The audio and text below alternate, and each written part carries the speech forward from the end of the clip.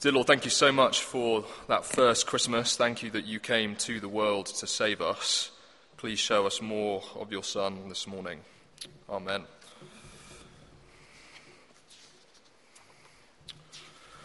Well, I wonder what it was that you missed the most last Christmas. For those of us who were in kind of Christmas lockdown, it was thoroughly depressing.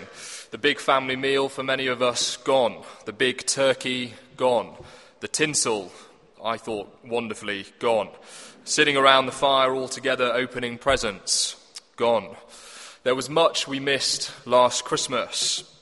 But the thing that we miss most, or at least for me, and I wonder if it's the same for you, was time with loved ones. When Christmas is stripped back, we see really that it's a time of love. Now, I've brought something very precious to me up here today. This is you can't see it, but this is a picture of my wife and I at Christmas time. Why it sits in my office all the time, and it's not particularly expensive or particularly precious from a monetary point of view, but it's important and precious to me because it's my favourite person. I love her, and that's why I have her and a picture of her on my desk. And the one thing I want us to grasp this Christmas and from this talk, if all else is stripped away, if everything else is stripped back, Christmas is a time of love. And specifically, that God loves you. God loves you. And the verse that we have chosen for today is John 3:16. And you may be wondering why we chose this verse for our attention today. Well, we've been hearing in our previous readings the events of that first Christmas, and now with this verse, we see the significance of that first Christmas. Allow me to read it for us. For God so loved the world that he gave his only Son, that whoever believes in him should not perish, but have eternal life. This verse is from the lips of Jesus himself as to why he came. Now, many people think that Jesus was a whole host of things. A good teacher, dying for the sake of his teachings, kind of ahead of his time. Some think that he was a revolutionary. And some, and maybe some of you here today, think that he was a madman who's been misrepresented by history. But here we have from Jesus the reason as to why he came that first Christmas. And it was to show the love of God to the whole world. Jesus loves you. God loves you. And here in Jesus' own words, we see how and why he loves you. Now, from this little verse, we're not going anywhere else, so this is our only reading for today. We're going to see three things: the focus of God's love, the cost of God's love, and the goal of God's love. And in those first 6 little words, for God so loved the world, we have that outrageous term. Though we are not very lovable, God loves the world. God loves you. Whoever you are, whatever you have done, God loves you. And now you might be thinking, well, that's not really a surprise, Benji. I'm quite lovable. And God himself, he's fuzzy and warm and My Little Pony, and he's love. And we might assume that, of course, God loves us. That's the whole point, isn't it, you Christians? You're all about love. But I think that misses the reality of this verse. And I think it misses the reality of that little word, world. Because you see, world is a technical term in John's Gospel, and it means this world order where all of us resist and reject God's good rule over our lives.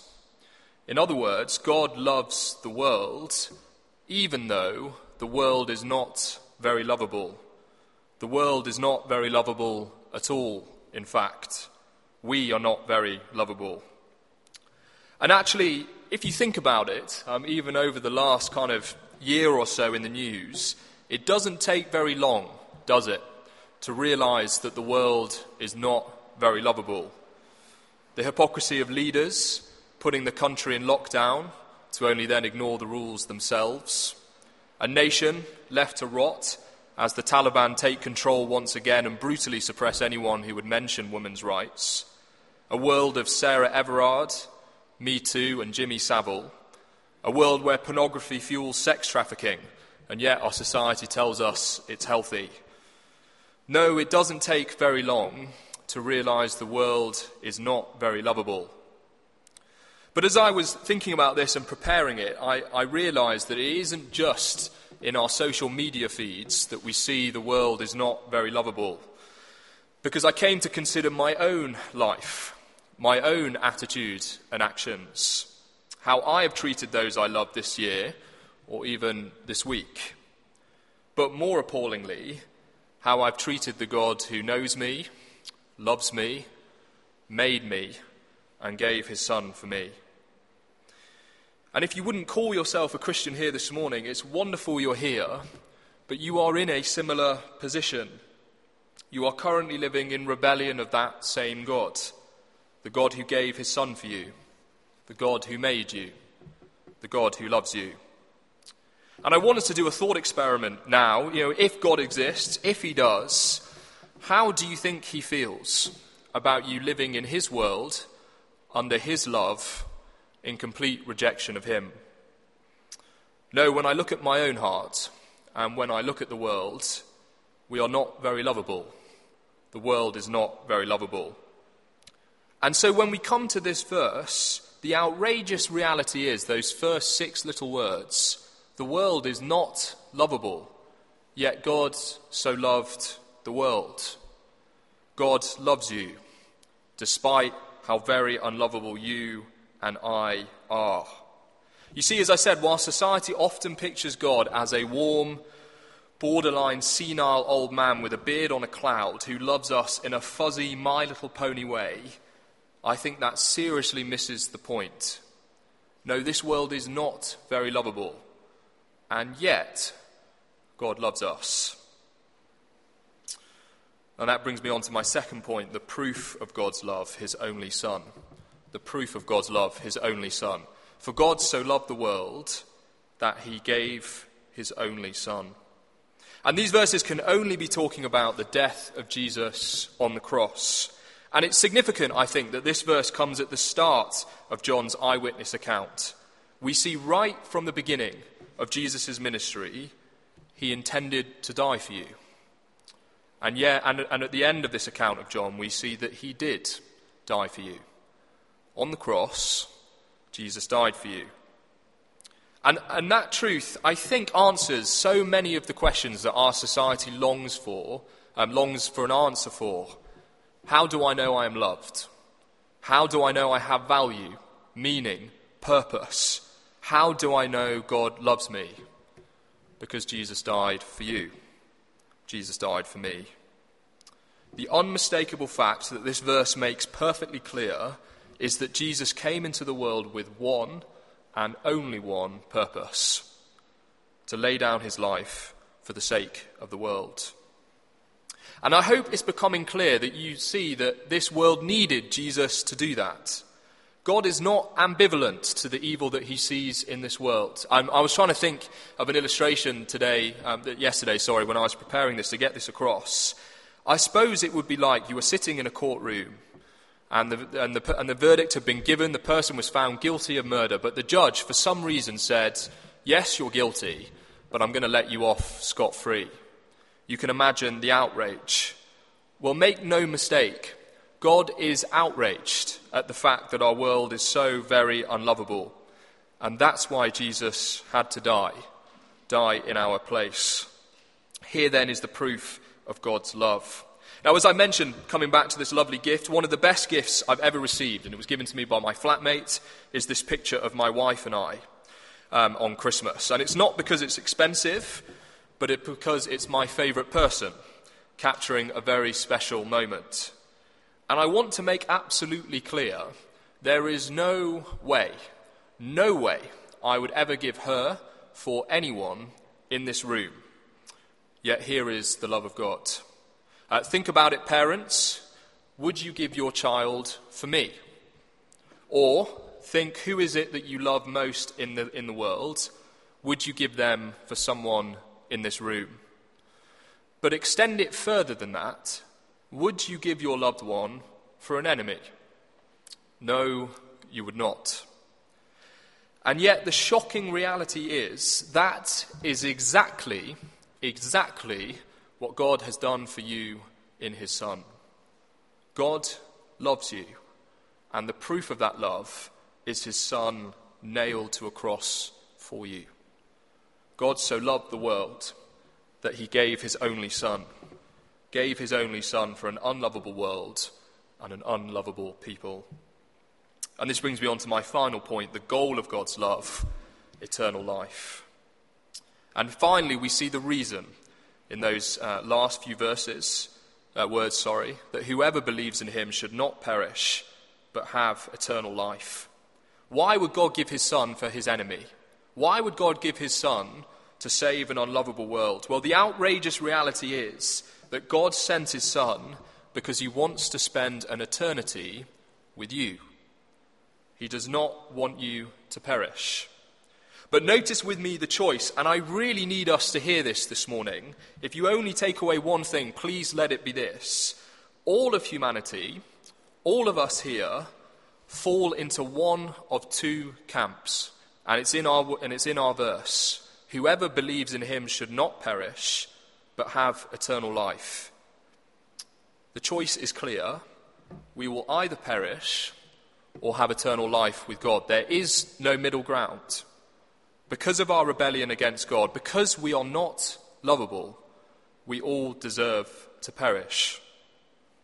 And perish here, well, it means an eternity cut off from God. An eternity spent under his judgment because of the way I have treated him and the way we have treated him. To perish separated from my Creator for eternity, make no mistake, is to die utterly without hope. A picture which the Bible calls hell. And as our verse makes clear, there is only one way to escape perishing: belief in the Son, belief in the Lord Jesus. Because you see, the outrageous truth of that first Christmas, of why Jesus came into the world, is because Jesus perished on the cross in your place. So you have a choice this morning. Allow Jesus to perish for you, or choose to perish yourself. And this may mean you have to confront the reality that whilst you might think you are good enough for God, you are not. None of us are. I am certainly not.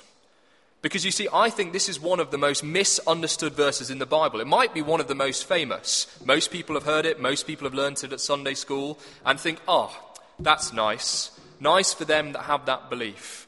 Not for me, obviously, but nice for them.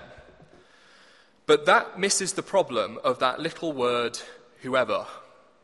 Because we are all either in or out. You either believe and are saved by Jesus' death for you, or you choose to perish yourself. This is not a nice for them verse. This is that everyone, the priest and the prostitute, the banker and the baker, the doctor and the destitute, the preacher and the parishioner, all need the saving work of the Lord Jesus.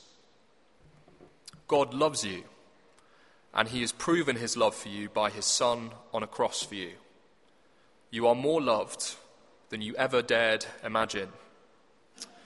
Now, I can hear somebody saying, but Benji, that can't be right. I'm a good person. Of course God loves me. If I got up to the pearly gates and God asked me if I'd led a good life, I'm sure I would say yes, and he would agree. But look at the cross. What does it say about our world? What does it say about us if the only thing that could save us is a man dying brutally in our place? And I can hear another person saying, but Benji, you don't understand. God could never love me. You have no idea of the things I have done. Well, wonderfully, the answer is the same.